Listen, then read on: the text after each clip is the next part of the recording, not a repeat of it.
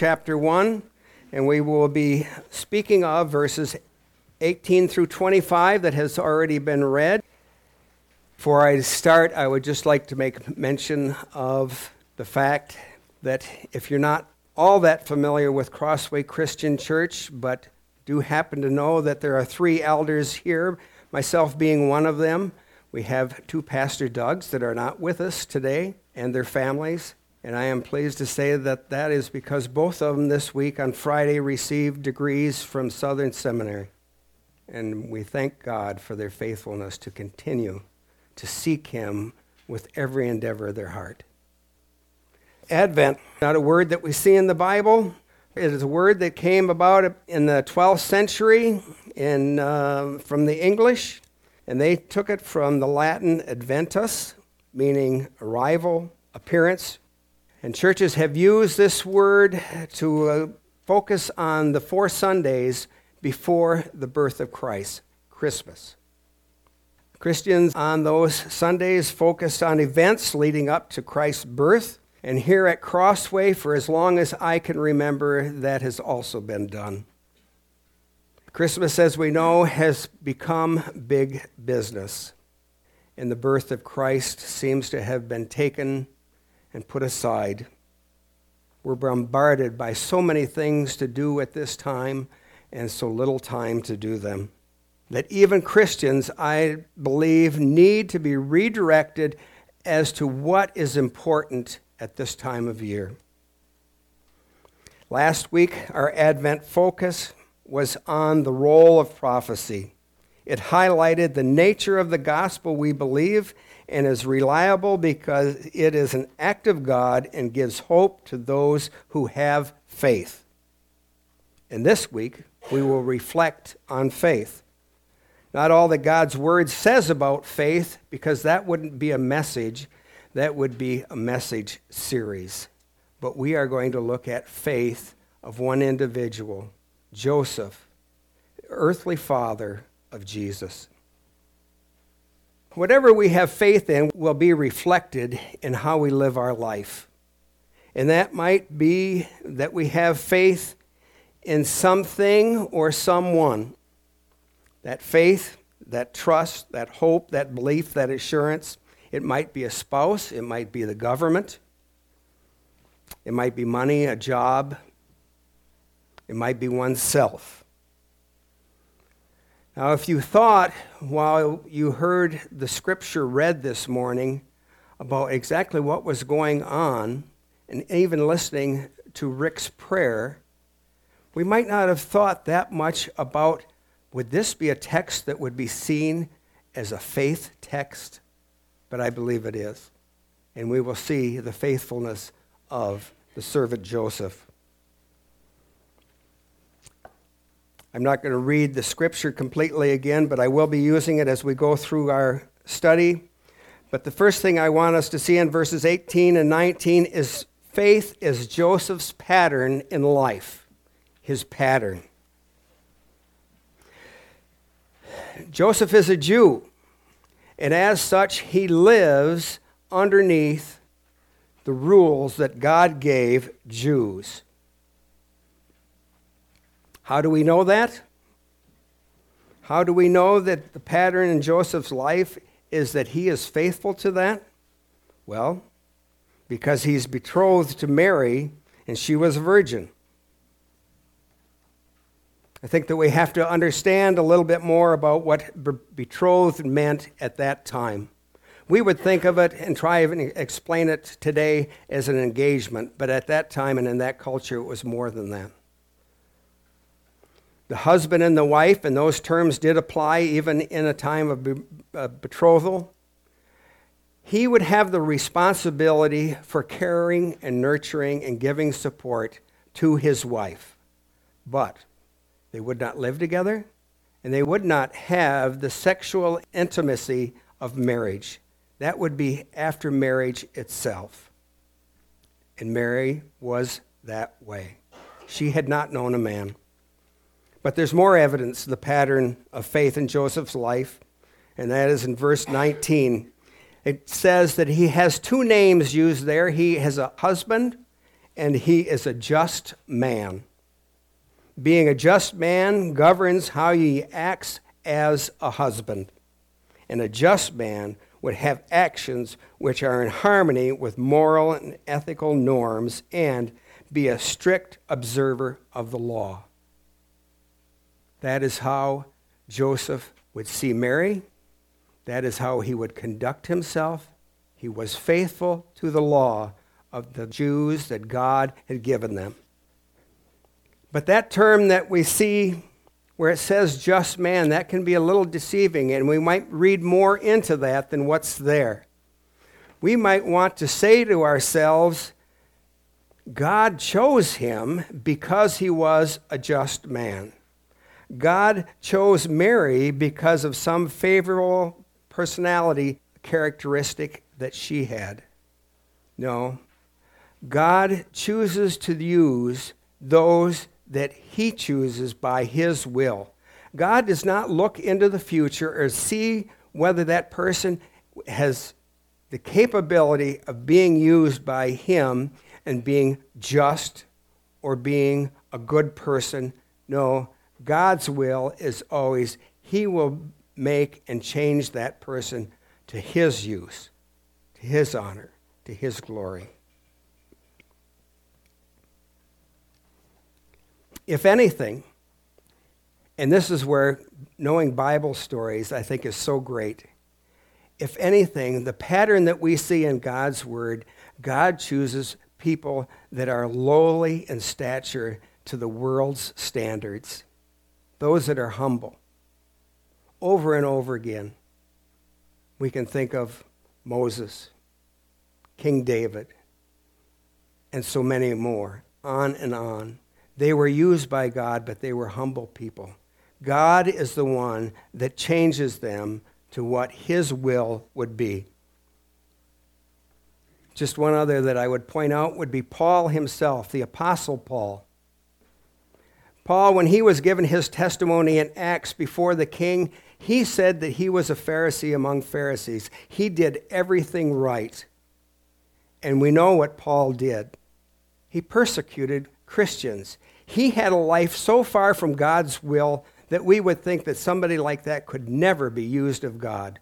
There was nothing there that God would see favorable, but no, God intervened in his life and made him his instrument of his work by his will.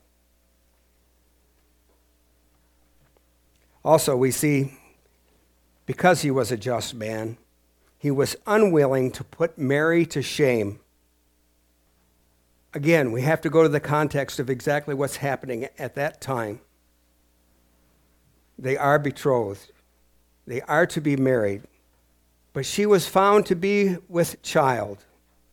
And I think the term just put her to shame is a little light, because if we understand what was happening in that culture, it's much more than shame going on that could be addressed to Mary.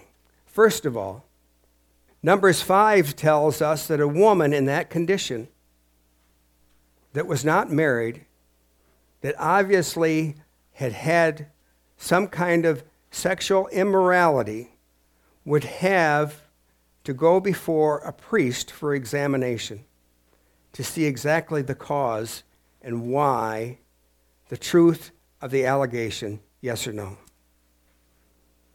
That in itself would be the shame. But if it was said that she was with child, then we would have to go to Deuteronomy 22, verses 23 through 25, and then there are specific rules for the punishment that should come to that individual, and that is death for the man and the woman. So there's much more than just shame. But Joseph said he did not want to put Mary through that experience. Joseph chose instead compassion and to handle the matter quietly. As one commentator would say, and yet in tenderness for her, Joseph determined to do it privately as possible. I think we could make the argument or think, well, Joseph maybe didn't want to bring any shame to himself. Maybe no one would believe him that he wasn't part of this situation that this young woman found herself in. But no, it was more the nature of who he is. By wanting to settle this quietly and was willing to give her a divorce, what he was saying was he wanted to remove her from the obligation that she had of being betrothed, which was to her benefit, because from that, if there was somebody else, she then could pursue that endeavor also. Joseph was thinking what was best for her. There is a pattern of faith in Joseph's life all the way through this. So how does this help us in our life of faith? Well, I think in many cases it shows us to be gentle toward those that come under suspicion of having offended others or ourselves. Gentleness toward others. Now that's probably easier to do for us if we're not the one being offended. But if we are, it's easy for us to think of revenge or to take matters into our own hands, wherever that might lead. But no, we should be gentle toward them. I would say that it would be also the way that it's said to us, we are innocent until proven guilty. That's how it is in the court of law. But unfortunately, I think today we use the court of public opinion. What does everybody say what's going on?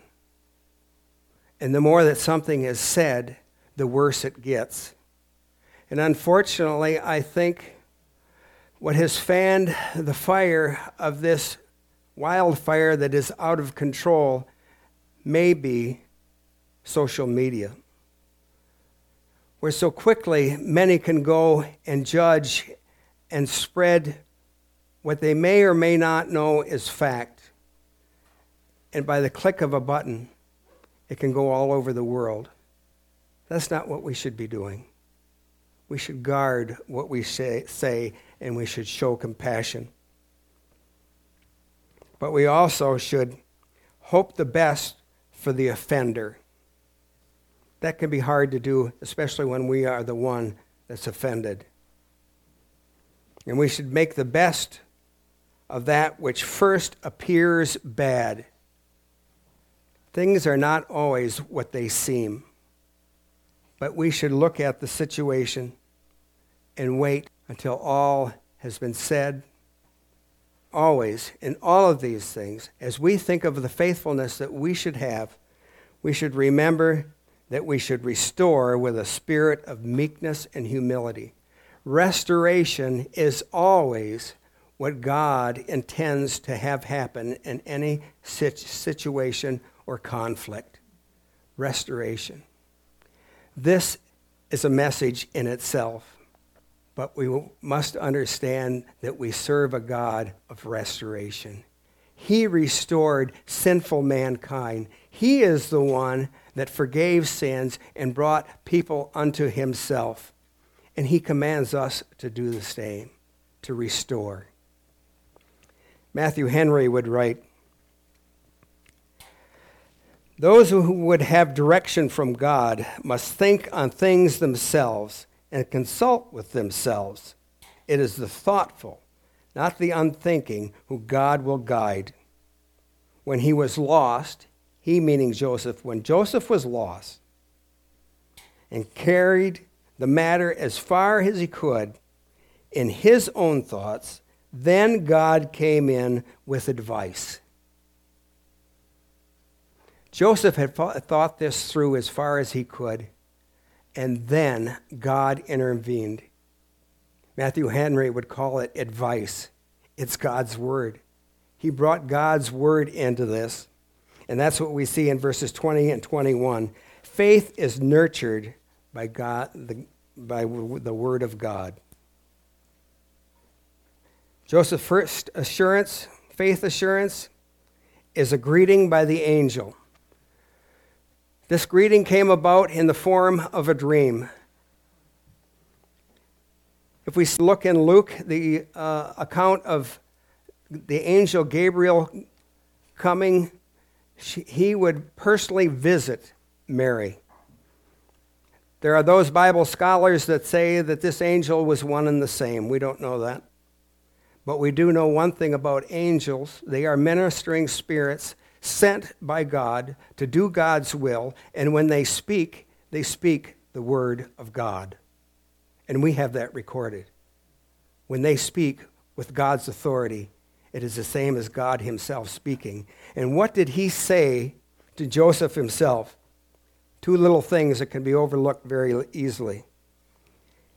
He gave some family history of Joseph, and he said where the Savior would come from. He called Joseph the son of David, that the line of David was in Joseph himself. And Joseph, being a Jew, should know where was the Savior going to come from? From the line of David. The line of David would be completed through the earthly father, Joseph himself. The words of God came to him, and the angel said, "Do not fear. Take Mary as your wife." Easier said than done. Don't have any fear. Go ahead. Complete your plans. Let her be your wife. But think about what he must have been thinking about at that time. What he had to overcome in that fear. He might have been afraid of the guilt and reproach that would come to him in this situation. Think of ourselves.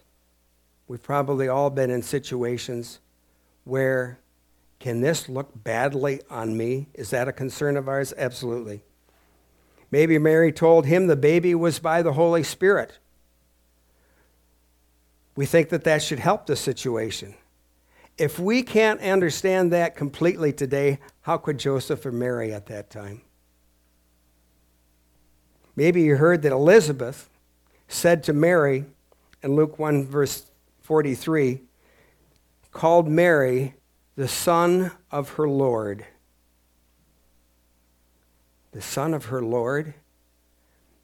And then Joseph's next thought would be, am I even good enough to be the husband of a woman of that great of value in God's sight?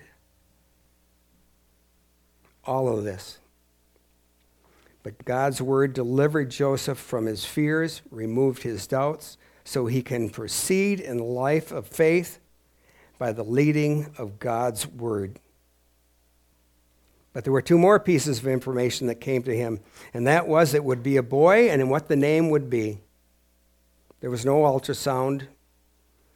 There was no advanced knowing. But can you imagine that this angel spirit had enough confidence in his message that he would tell him, it will be a boy. You'll find that out, and here's the name. That was encouraging. Should have been a great encouragement to Joseph. But also, there were two great pillars of faith that came to him in this message, the word of God through this angel. And that was this situation, this baby will save his people from their sins. When it says it will save his people, it goes much farther than just Jews, because his people are going to be saved. God's word says, Jesus himself says, that all that has been given to me by the Father. All those that come to me is by the will of God himself, the Heavenly Father. It has not been known before this how that deliverance would come about and or what that deliverance would look like. But here it says, and Joseph has the information, it will remove their sins. It will save them from sin. But now Matthew switches from the word of God going just to Joseph, and he takes and he gives that word to all that read his account of the gospel message. Matthew doesn't start out by a letter like Paul where he speaks of a specific group that he's writing to. He's just making an account, and it's there forever.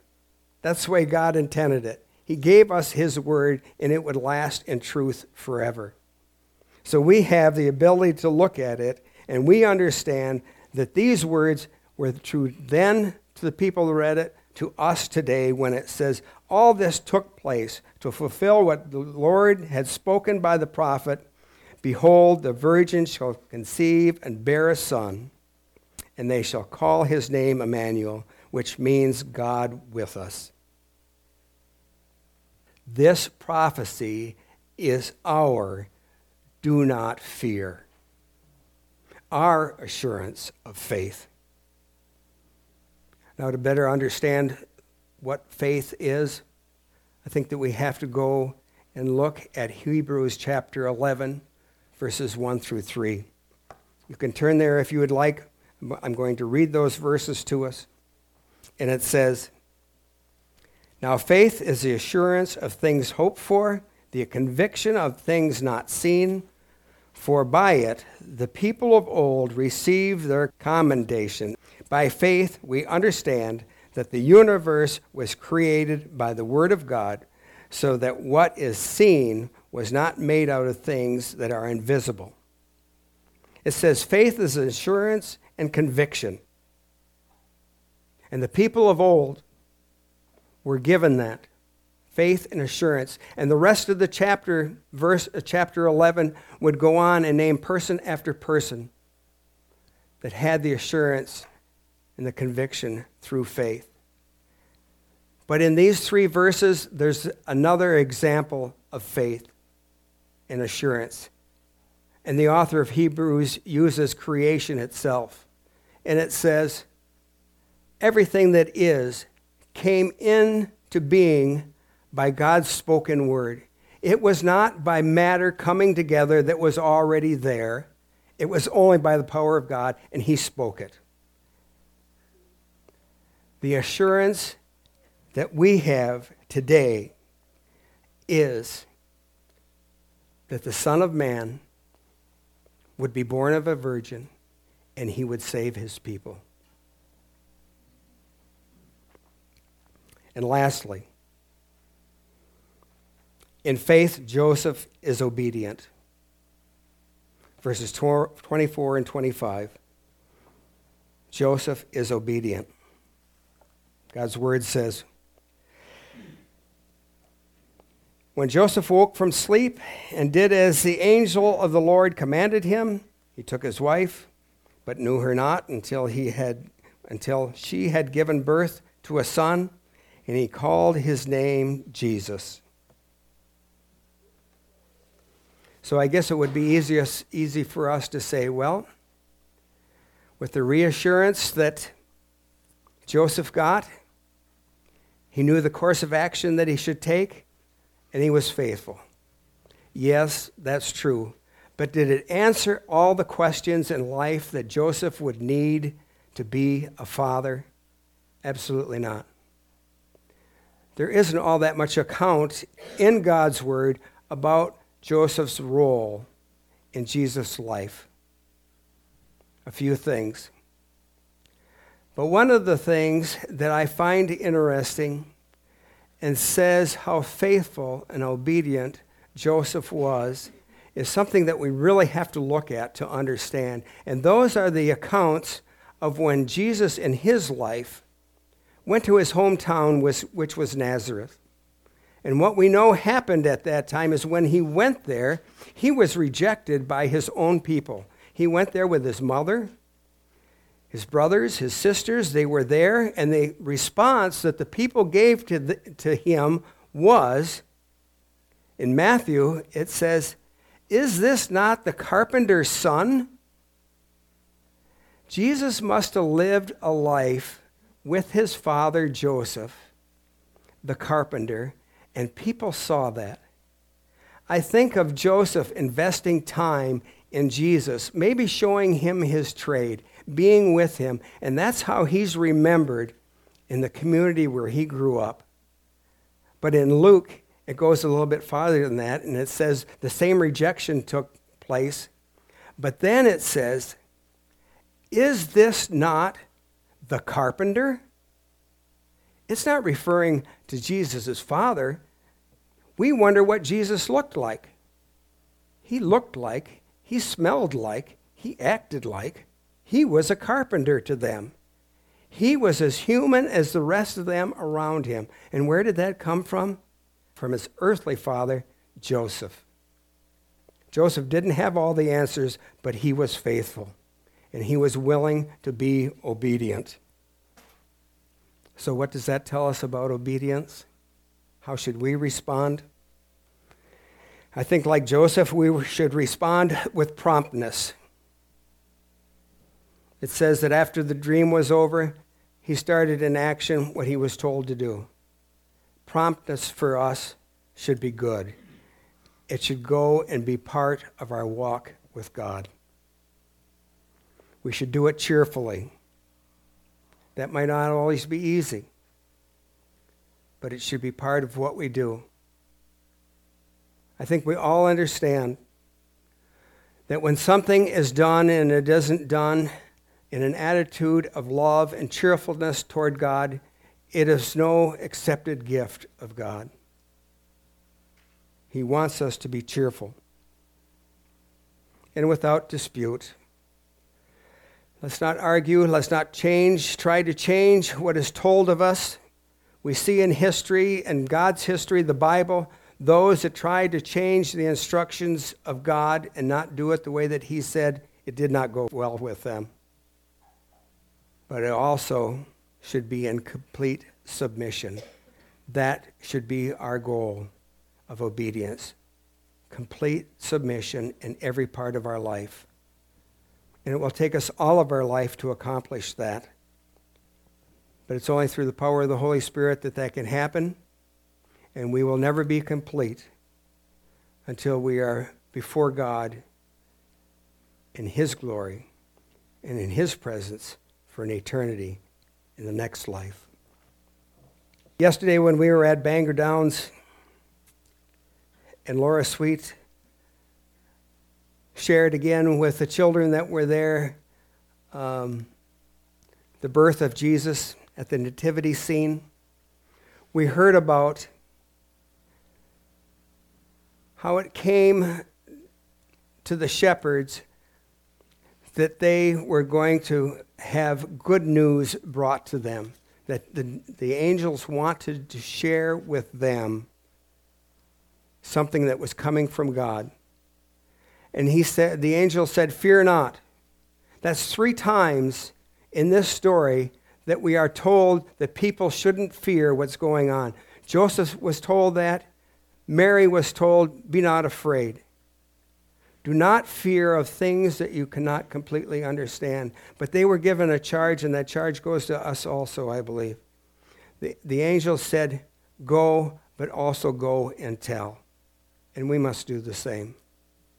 We must tell what Christ has done in our lives, that we were lost in sin, that there was nothing that we could do to make us right before a just and loving and holy God, but the atoning work of Christ on the cross has made us right before God. God does not see our sin, he sees the righteousness of Christ.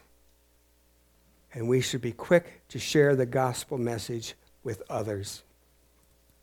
A pattern of faith, faith nurtured by the Word of God, and faithful obedience. There is only one way for Joseph or anyone else to respond in that manner, and it is only by faith in God Almighty and by his leading. We may never receive extraordinary instructions from God himself.